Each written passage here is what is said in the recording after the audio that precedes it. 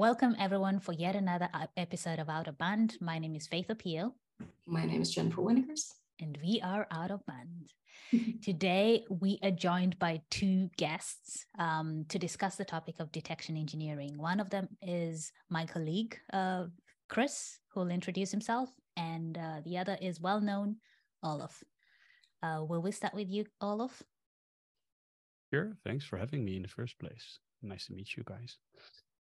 So my name is Olaf Hartong. I am a consultant at Falcon Force. So where I do detection engineering, threat hunting, I advise people primarily on the defensive side. And of course, I do purple teaming, but then I'm joined with a way more specialized colleague that can actually attack people.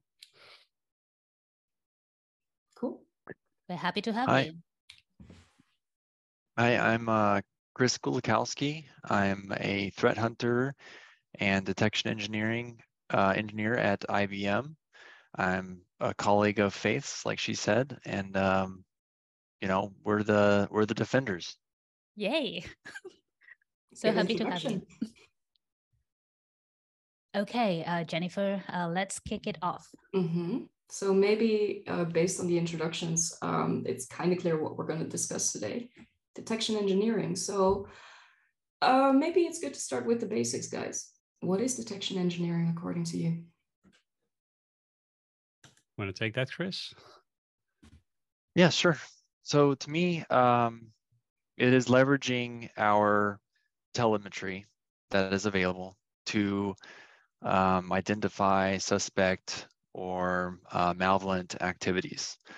It can also entail the visibility component. So, sometimes we're limited by our telemetry. It can entail increasing the telemetry that you have natively. So that could be deploying additional sensors,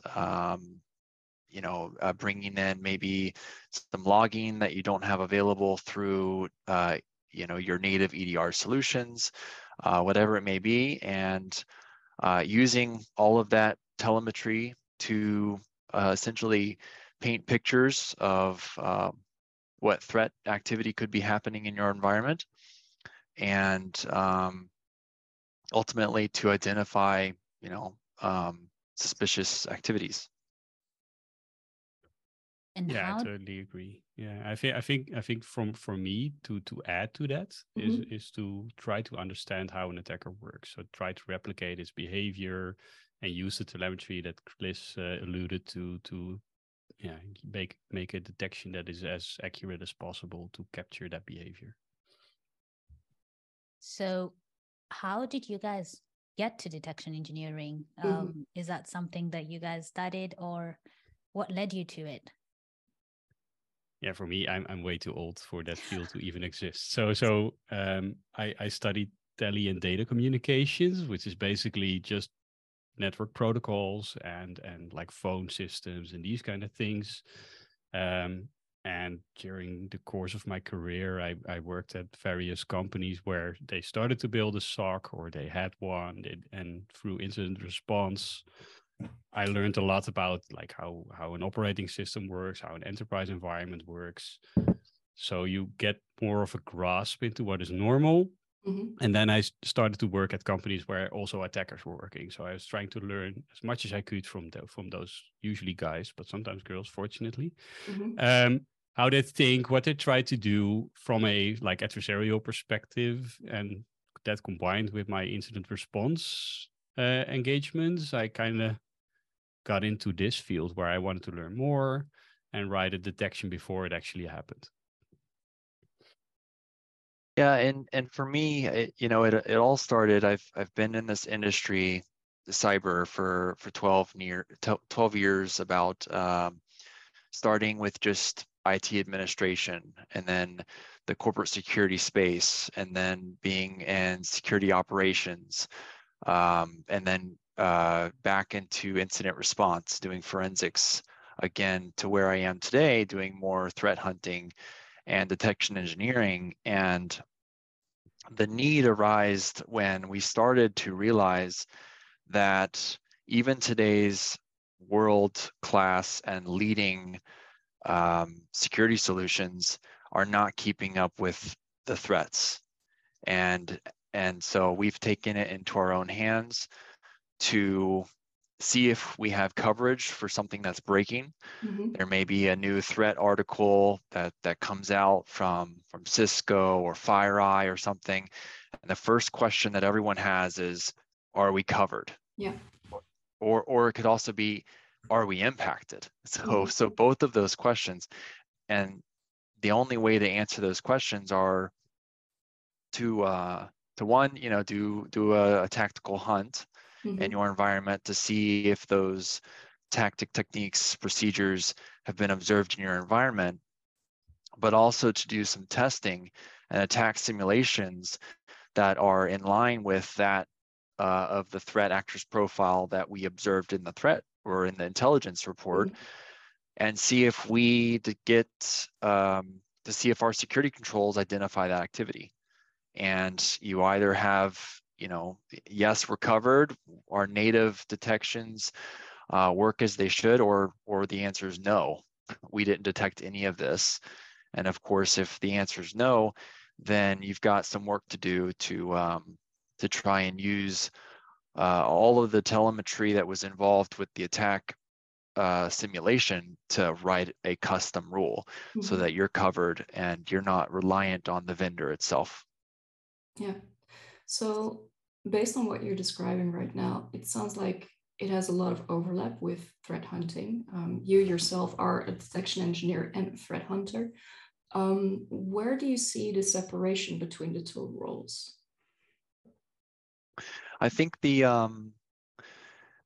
are very close similarities. The separation is I would see that the hunter is more in line with the identification of the true threats, whereas the detection engineering capability is maybe we're just trying to see if we're covered or impacted. So there may not be a time, there may not be as pressing of a nature to see if we're affected, whereas the tactical hunting, we may be under pressure to see if we're impacted. Detection engineering could be more of a project-based approach. Let's just make sure we've got coverage for this. We don't know we've had a compromise. Whereas threat hunting, sometimes, you could be compromised. Now you're just trying to do damage assessment, like how many devices are compromised, then you go from there. Yeah, and I think they go also hand in hand together, right? So the goal is slightly different. As Chris also mentioned, is for hunting, you just want to find bad and try to find it as efficient as you can. And with the detection engineering bit, you also want to end up with a detection rule that you can implement and automate so that it can repeatedly run and these kind of things. Whereas a hunt, you that's more sort of point in time assessments what you're making. You can still repeat those, but usually the outcome of that requires more human analysis than a automated detection would. So it can happen that a hunt is so well written by the hunter that it can actually be automated. So then it should transfer to the detection engineering team to implement that. So in a way, the approach is similar, but the outcome is different. I think that's from my experience. Okay, and then the outcome, you mentioned that the most ideal outcome for a detection engineer is to automate a detection rule. Are we talking then for a specific type of tooling, such as, for example, MDR, XDR, or a SIEM solution, or can it be everything basically, or? Well, I don't think it can be everything. But it requires, of course, logs, and those logs need to go somewhere, and you need to have a mechanism that can execute your query. So, sure, some EDRs have that possibility, like endpoint and detection and response tools, or XDR, whatever they want to call it now. A SIEM or a data analysis platform can be the same, where you can centralize all your logs. So sometimes you do it closer to the source, if possible, because why would you ingest something twice? That's just paying for something that is not always the most efficient. Depends a little bit on the organization, but in essence, it's somewhere where you get logs and can run queries, that you could do it there. Depends a little bit on how the organization is structured, if it's a managed service or not. these kind of variables also come into play there. So Yeah. one thing that I know is that, creation of use cases has been there for a while, right? What I don't understand is, why is it all of a sudden the detection engineering is getting a spotlight? Is that a wrong perception from my end, or is that the case? And if so, why? I would say that you're spot on. It has definitely piqued interest of every organization recently. And in my opinion, I think it's because we are having a hard time keeping up with the adversary. And the security vendors are just as much, they're on the forefront. They're doing the best they can. We're all doing the best we can, but there's a lot more of them, and they only have to get the attack right one time in order to have a compromise, where we have to stop them every time. And so it's the spotlight has become more evident on detection engineering for that reason. We're seeing a longer delay and in vendors pushing out native detections into their platforms, where it may take 1 month, 2 months, even longer perhaps for some of these families of malware to support detections. Whereas internally we could probably beat them if we feel like a threat is targeting our organization. Like, depending on the business, right? Every organization is different. If we're in oil and gas, we have those problems. If we're in technology or a service provider, we have different unique problems. So those problems likely align with the motives of the threat actor, and the vendors, they're trying to meet everyone's needs. So it's much more challenging for them. Yeah, I think you're spot on there. So I think, as you also said, it has been around for decades. Use case design or use case development, it used to be called. Technically, we're doing similar work. I think the only approach is we do it more threat-based. And I think we also, the whole maturity of the whole industry evolved into a way where we understand better how an attacker works. There's more research capability, so we can also sort of use that knowledge to make better detection. So it's just an evolution and a new fancy name to it, but and the work is slightly different, and it's more focused probably. So instead of generic, it's more tailored to the threats of your organization or the generic threats of most organizations that the vendors don't get to because it's too broad, or there's too much as well. Yeah, because that would have actually been my follow-up question, like what is the actual difference between the terms use case engineer and then detection engineer? But the way that you, Olaf, see it is that it's basically an evolution of a use case engineer. Personally, yes. Yeah. Okay. I think it's more thinking like the attacker, which comes more into also the defensive space, where it used to be, hey, we get a report like we mentioned before, we read it, we take exactly those indicators and we write a rule for that. And that changed a little bit into more of the behavioral part and maybe combining it with more mitigative measures and these kind of things to make it more efficient and also a little bit more resilient. Makes sense. The term engineering and detection engineering throws me off a little bit. How does it differ from, let's say, software engineering? Why do we have engineering in that? I think to be honest, I think they're very similar. In a software development lifecycle, you have an iteration of like, we have requirements. Then you go into development, you go into test. If there's QA, maybe QA, and then production, right? And we follow a very similar life cycle with detections as well. We have our requirements. Normally the requirements are a theory, maybe, or a hypothesis. is this something that we detect or not? We go in with our requirements and we start poking around, coming up with a query. We see if we've got the behaviors in our environment. Maybe some tuning goes into that. We develop it further. We like Olaf said, we build in resilience, make sure it's going to be future-proofed. Then we go into test. We simulate the activity. We make sure that our query works as it's expected. We're getting the expected results.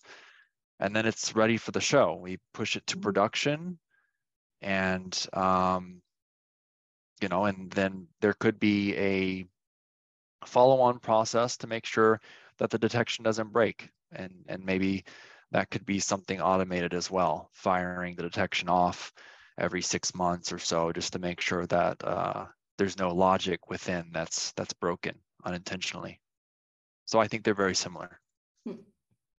I agree. Yeah, it's and then with most modern platforms, you can actually write your detections as code, so to say. So you can even implement your infrastructure as code. So you put them in separate files, and you have an automated system to even deploy it, test it, maintain it, so to make sure that what you know as your truth is still the truth in your production environment as well. You can use it to do your test environment, validate everything's working. So the whole, this part of the industry is also learning a lot from the software development industry, where they've been doing this for years, right? So they've been all kinds of unit tests and all these kind of things. And that's coming into our field more and more. So that's also where the engineering comes into play more, because you don't only have to be good at a specific query language, you now also have to maybe even be a little bit proficient in the scripting language. You have to be able to test a little bit more on the operating system or on the device or in the cloud, where you're writing your detection yourself as well. So you have to be a little bit more versatile than you might have used to be before. Yeah. So sorry, Jennifer. Yeah. Do you two have an inclination of tools that you use, or are you experts in all the tools, or do you have inclinations on tools, and not necessarily names of tools, but more of do you focus on endpoints, or do you focus on the network, or do you do detection engineering on both sides? Olaf, you can go first. Oh, thanks. For me, I used to be heavily endpoint and network focused, and endpoint is by now easier because there's a lot of EDR products. I definitely have a preference there, but that's primarily due to the visibility that they provide. So there's a couple that are really, really strong in the telemetry that they bring, that allows me to do my job as a detection engineer. If I have to rely on only the vendor, then I don't have anything to do. Doesn't mean it's a bad product per se, but for me and my clients, it's usually not the case. So that's where I was focusing a lot. Network is slightly harder because not every company has the ability to gather those those telemetry sources in terms of network captures and these kind of things. It's also quite costly. And not always the same value for money as endpoint. And I've been focusing on the cloud more and more because it's just a lot of organizations are moving there. There's a lot of attack surface. There's not as much research done as on the on-prem bit. So that's interesting to me. And also, it's scary to a lot of other clients. So that's my primary focus areas. Okay. Chris, do you have anything to add there? Yeah, there's I believe there's a Twitter saying that NSM is dead. Network security monitoring is dead. And I think it came as the introduction of EDR came, there was less of a reliance on network-based monitoring because we get that and so much more with EDR. And so naturally, I think that EDR has become like the go-to for a lot of this. But I don't think it should be completely tossed away. I still think there's some great use cases using network-based monitoring. That EDR, EDR is only as good as where it is. and sometimes there are edges in the organization that for some reason maybe they don't support EDR. It could be some flavor of operating system that's just not supported. Maybe it's not a managed asset, but it's on the network. There could be edge cases, certainly. So that would be where network monitoring would still be important. But I think, and I think there's a rule of thumb that every security professional should be as tool agnostic as possible. Mm-hmm. True. That way they're staying on the leading edge of technology, of course, because we see in this industry that a tool I'm using today, 5 years from now, could be completely obsolete. And if we're as agnostic as possible, we're going to continue staying on the leading edge of that tool set, and we're going to be prepared for whatever may come down the pipe. Yeah. So something that is kind of related to what we've been discussing right now, actually. What kind of skills do you need to have to work as a detection engineer? And maybe also what kind of background or what kind of interests, for example? Yeah, I think Olaf hit it earlier when it definitely takes a wide array of skill set for this line of work. It helps to have maybe some basic software development, because sometimes you might need to reverse a piece of malware, and understanding the API calls within a malware sample is important to know exactly what capability it has. It helps knowing a little scripting from time to time, just to do some automation in either testing or in firing attack simulations. It just makes it easier to do a script instead of typing out every single command by hand. It certainly helps to have a forensic background, to know artifacts, like on every operating system, so Windows-based artifacts, Linux-based forensic artifacts. That way you know what telemetry may be available for you to leverage in your detections and writing your rules.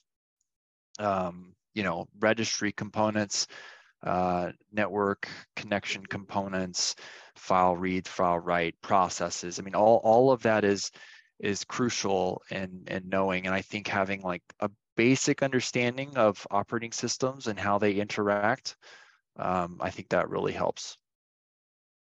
Yeah, I couldn't agree more. I think from personality traits, I don't think education is required. It helps, and it depends also again on your personality. As I think I mentioned it before, but I sort of did a very technical network telemetry and protocol analysis study, and then I went to art school. So, and I think I learned more at art school, to be honest. What I still apply than in that previous education that I mentioned, and the primary thing there was, I think the one thing that I learned the most is they force you to always take a step back. And what I've seen a lot of people do when they get a problem is they dig themselves deeper and deeper instead of taking a step back, doing a helicopter view. What's actually going on? What am I looking at? What I'm trying to solve? And these kind of things. And we were forced at art school, at least, to always do that because you had to explain it to somebody else as well. And those two kind of things help me a lot, at least in my still current day-to-day job, because I still have to explain what I'm looking for to somebody else so that they can also use that detection or whatever I built. And on top of that, I think just a generic inquisitive mindset. So you want to understand how something works so that you can also do something against it. So it's sort of the hacker mindset, but then your end goal is different. So you don't want to hack stuff or break stuff. You want to fix it and detect or defend against it. So it's a similar mindset, just with a different kind of end goal. I think those two things combined with what Chris was mentioning in terms of background knowledge, you'll also learn that if you start like playing around and start investigating, because I still learn almost every day, just by either reading something. Google is your best friend. Even Stack Overflow is amazing sometimes. Don't copy paste everything, but it's all these kind of things combined. Just sort of the appetite or the yearning to learn. That's probably the most important thing generically. Yeah. Okay. Yeah, I agree.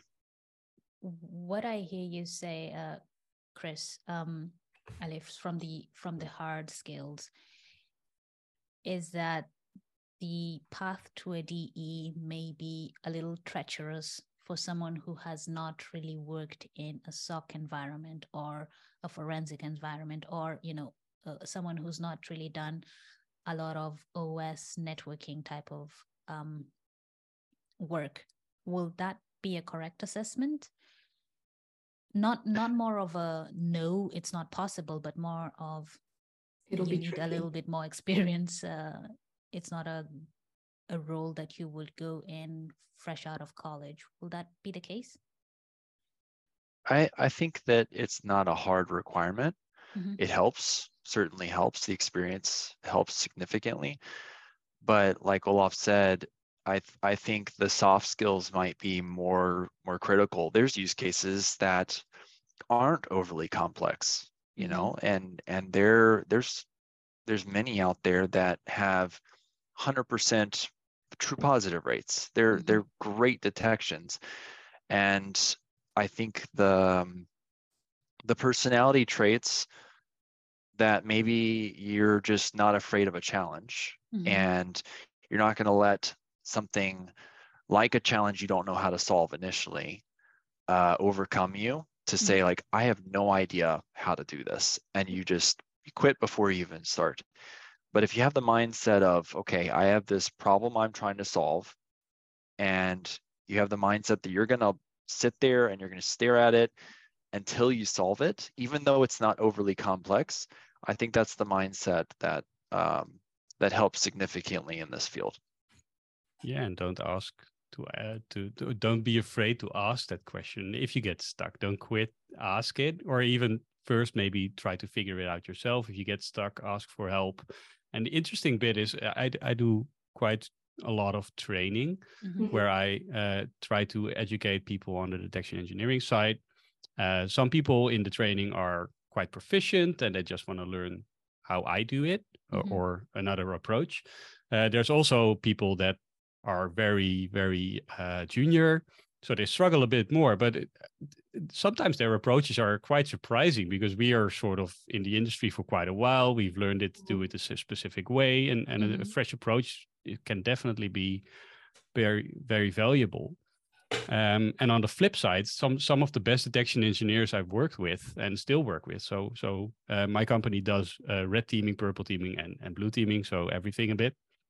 But some of the best detection engineers can also be red teamers because they immediately go into that phase of thinking like an attacker. So they know what an attacker would do. Yeah. And from what I see is that they are more prone. So they're used to reading documentation. They're used to digging around, trying to find something. Usually the intent is different, but the approach is still the same. So what I've seen a lot is where some of the more or less experienced detection engineers get stuck and get frustrated and might give up. That's the sweet spot of a red teamer, because that's what they do day to day. So they just hit Google again or try to find some other documentation, and their perseverance is slightly different, and that's an attitude that some people have naturally and some have less. So that's something that I sometimes see. Good. So given your experience as detection engineers, your vast experience, what are some of the challenges that you've come across in detection engineering field? For me, it's absolutely, this is the number one thing. It is limitations, technologies, and technological limitations is what that's the number one challenge for me. Such as we may have a use case and we know exactly what to look for, but maybe the telemetry doesn't exist. So there's really nothing other than, you know, forensic artifacts that you can get, you know, from just doing your traditional you know, forensic analysis. They're not available to you because for whatever reason they, you know, they're chopped off and not sent to the cloud for analysis. There could be query language limitations. So some of the query languages that I use, there's certain things that just aren't possible. Like a functionality that I might have in one query language might not be possible in another. There could also be scaling limitations. Some use cases where we're looking for sequences. So like I want to detect when A, B, and C happen within a certain time frame, you run into scaling problems because those type of rules and use cases are extremely performance. They take a huge performance hit on your resources. And then finally, I would say maybe the false positives. That's another challenge that we face, is dealing with false positives and the maintenance of detections that you put out there. Things may change in the environment. So a detection you roll out into production one day, 6 months later, may be causing your SOC a lot of pain.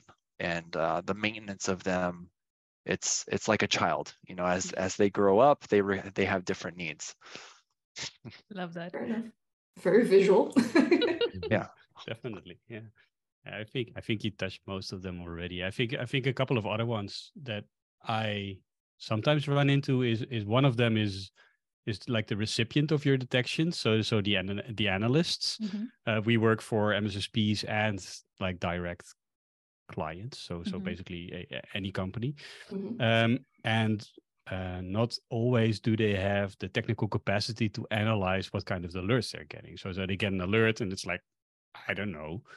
And they're very busy, so they can't always deal with, I think, the output of what we're trying to build, which is it's a different kind of challenge, I guess. And another one is sort of close to the telemetry is not in the product, and trying to convince the organization, or at least the IT part of the organization, to enable yet another agent or something like that, where it's very hard to acquire the telemetry that would help you. And storing it on the flip side is another problem, where most of it is technical, but sometimes there's some political discussions going on, trying to convince somebody that actually monitoring might be a good way forward. Thank you. Jennifer, want to take the next one? Yeah, so we already touched slightly upon skills. We already slightly touched upon what kind of background would be most helpful in detection engineering. So we also already touched upon the fact that juniors can work in detection engineering field, but they might have some difficulty sometimes. So what would you advise someone who either is completely new in cybersecurity, or someone who has been working in cybersecurity but wants to make the transit into detection engineering? Olaf, I'll let you take this one first. I keep going first, so yeah, that's fine. That's okay. I think it depends a little bit on what you know, but coming from that same inquisitive mindset, I would highly encourage somebody to invest even some of your personal time. That's sometimes how it has to be. To learn more about what you're trying to achieve. So if you want to do detection engineering, you might want to build a small lab, start playing, and this can be very small and cheap. It can even be one virtual machine, which you can run. Most people can do that, and start experimenting with some of the smaller techniques. Try to see in the logs, what can I see? How can I detect this? And then at least think about it. Maybe you don't have a SIM or an EDR available to you yet, but at least you can start playing with it. And there are even some free ones, like Elastic puts one out, and there's a couple of other ones. It might not be the thing that you might need, it will end up with in a job, but at least try to do that.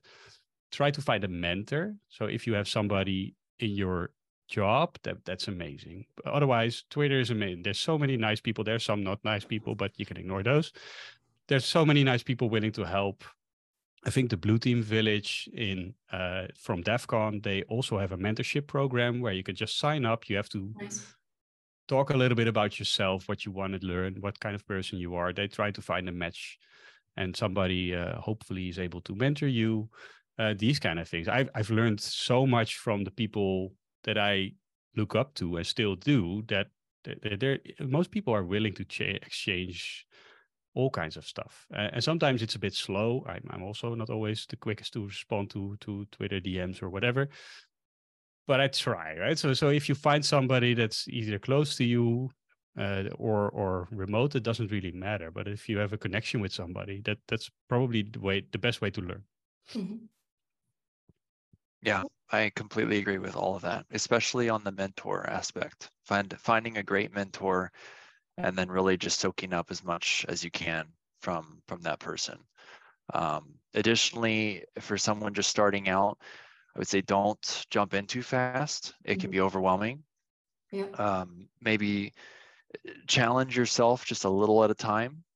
Take on one task and work on that task. Don't take on a task too big. Start small, Yes. walk before you run, and progress. I think experience comes over time, and I think people learn better at a slower rate than just throwing everything at them all at once. Yeah. Things don't absorb well that way. So I think that taking your time, starting slow, and absorbing the experience, that's probably the best way to go. Yeah, I totally agree with that last bit. It's indeed, so everybody wants to immediately learn how to hack Twitter or whatever, Facebook, right? It's always what you see, and it's a great ambition, but you don't get there in 10 minutes. So usually that takes years to fully develop that skill. I think what I've learned, what I should have learned way sooner, is also taking notes. So I still am not great at it, but making notes of your thoughts. One of the guys that is a dear friend of mine is he's making notes in a way that it's almost blog style. So he's just writing down his mental process, which is amazing because it's just for me to review that. It's just glorious, but my brain doesn't work that way. So I'm very chaotic. Maybe you already noticed, and it's. So I have all kinds of snippets, but even putting those down for me makes more sense now. Now I try to force myself to do it because I quite often have something that I know I did before, and if I don't know how I did it anymore, which is quite likely if you're busy with all kinds of different things, you have to reinvent the wheel again. So you're also losing a lot of time, and even by writing it down, it sort of reinforces itself a little bit better in your mind. So. I think that's a very good point to emphasize also here. Yeah, knowledge management is something that is highly underrated by a lot of people, but it's so important. And even companies, I've seen very few companies that do this well, and that's also, I'm taking the blame myself for that as well. So that's a sad story. But in closing, is there anything that you would like to share more on detection engineering with our audience before we close the podcast? For me, it's in terms of detection engineering, I think that it's of utmost importance to test, to validate, revalidate. We come across so many times where the detection may be perfect, but then schema changes and it breaks, or vice versa. Maybe the detection was written perfectly at that point in time, but then the threat actor changed their I don't know, the way that they're typing. There's many obfuscation techniques that keep evolving, and they're coming up with new things. So building resilience into detections is absolutely important. Never stop learning. Even the smartest people in this industry are continuing to learn every single day. So I think that that's absolutely important. And then also understanding that technology ages very quickly. So I think that the technologies we're using today they may not be the same thing we're using in 5 years. And so I've seen companies that they throw so much into one solution and they think it's going to be a lifetime solution. And that's not the right mindset to have, because I think that, you know, we are, at the human species, we are innovators, we're creators, we're going to continue making things better and improving upon them. So that means that technology is going to continue to change at an extremely fast rate. And, you know, EDR to XDR, whatever the next DR could be, we got to be ready for it. Love it. Thanks. Yeah, I fully agree with all of those. I think also that we keep on forgetting that we're a very young industry, even though it's like around for maybe 50 years, maybe not even that. I can't do the math right now, but it's, if you compare it to like medicine or whatever, it's been around for hundreds of years, and they're still learning, improving, and these kind of things. So we're so young. We're still trying to sort of get into a very good cadence. And I think to add to what Chris mentioned in terms of the vendors or the vendor landscape is don't just blatantly absorb what they promise you in their marketing or in the documentation. Try to understand the tools that you use. Don't get locked into them for sure, but also make sure that like the out of the box detections that they provide you, if they still work. But also on the flip side, they might have out of the box stuff for what you developed like a year ago, and that might make your detection obsolete. So try to understand your products and leverage them to the utmost extent. I think that's maybe even more important. Where you have an EDR or another tool, try to squeeze as much out as you can before you start bolting on more products and using everything for 20%, which probably ends up being less fruitful than spending a little bit more time on one. Let's throw in a 20% shameless plug. Olaf, I did attend one of your courses this year. Do you want to tell us a little bit about the course that you have going on? Yes, for sure. Yeah, so it's a detection engineering training on Windows endpoints, at least in that example, where we utilize Sysmon, we use Defender for Endpoint, and we use the Sentinel environment from Microsoft. And what we try to teach there is also end-to-end understanding where the telemetry comes from. How well does your EDR product, for instance, work? And do you need to augment that if you don't have that visibility and you really want that? And also trying to build a detection that is flexible enough so that if an attacker, like Chris mentioned, tries to fiddle with his like modus operandi, that you can still catch it with a sort of more resilient detection. Thank you. And Chris, in your journey to detection engineering, are there some trainings that you've come across that you found helpful, or some books that you found helpful? Well, Olaf's training, of course. I would say a lot of GitHub, to be honest. I have learned a tremendous amount of just some really cool ways to write queries and techniques that I've never thought of before, with just the community's involvement with sharing queries. So I mean, there's stuff out there, Kusto queries all over GitHub. There's Splunk queries out there on all of the Splunk community sites. If you're using Elastic's community has great resources for writing rules, and Carbon Black as well. They've got a great community where people are sharing hunting queries. CrowdStrike has a Reddit, and they have a Cool Query Friday where they share CrowdStrike queries. So I mean, I just think the community has contributed so much to the things that I've learned, and that's what I would suggest is absolutely just just start bookmarking some favorite places out there on the internet, and look and see what other people are starting to develop. If they're writing these, then they had a need for detecting some kind of threat within their specific environment. There's probably a likely chance that you have the same need in your organization as well. So it's really good to look at things that people share. And Twitter is also a good place. Thank you. Jennifer, I guess we're ready to wrap up, please. I think so, yeah. So Olaf, Chris, thank you so much for joining us today. I learned a ton at least, and I hope Faith as well. Yes. That being said, to our viewers, I hope you guys enjoyed it. If you have any suggestions for topics or guests that you want to see, please hit us up. That being said, thank you all and see you next time. Bye-bye. Bye.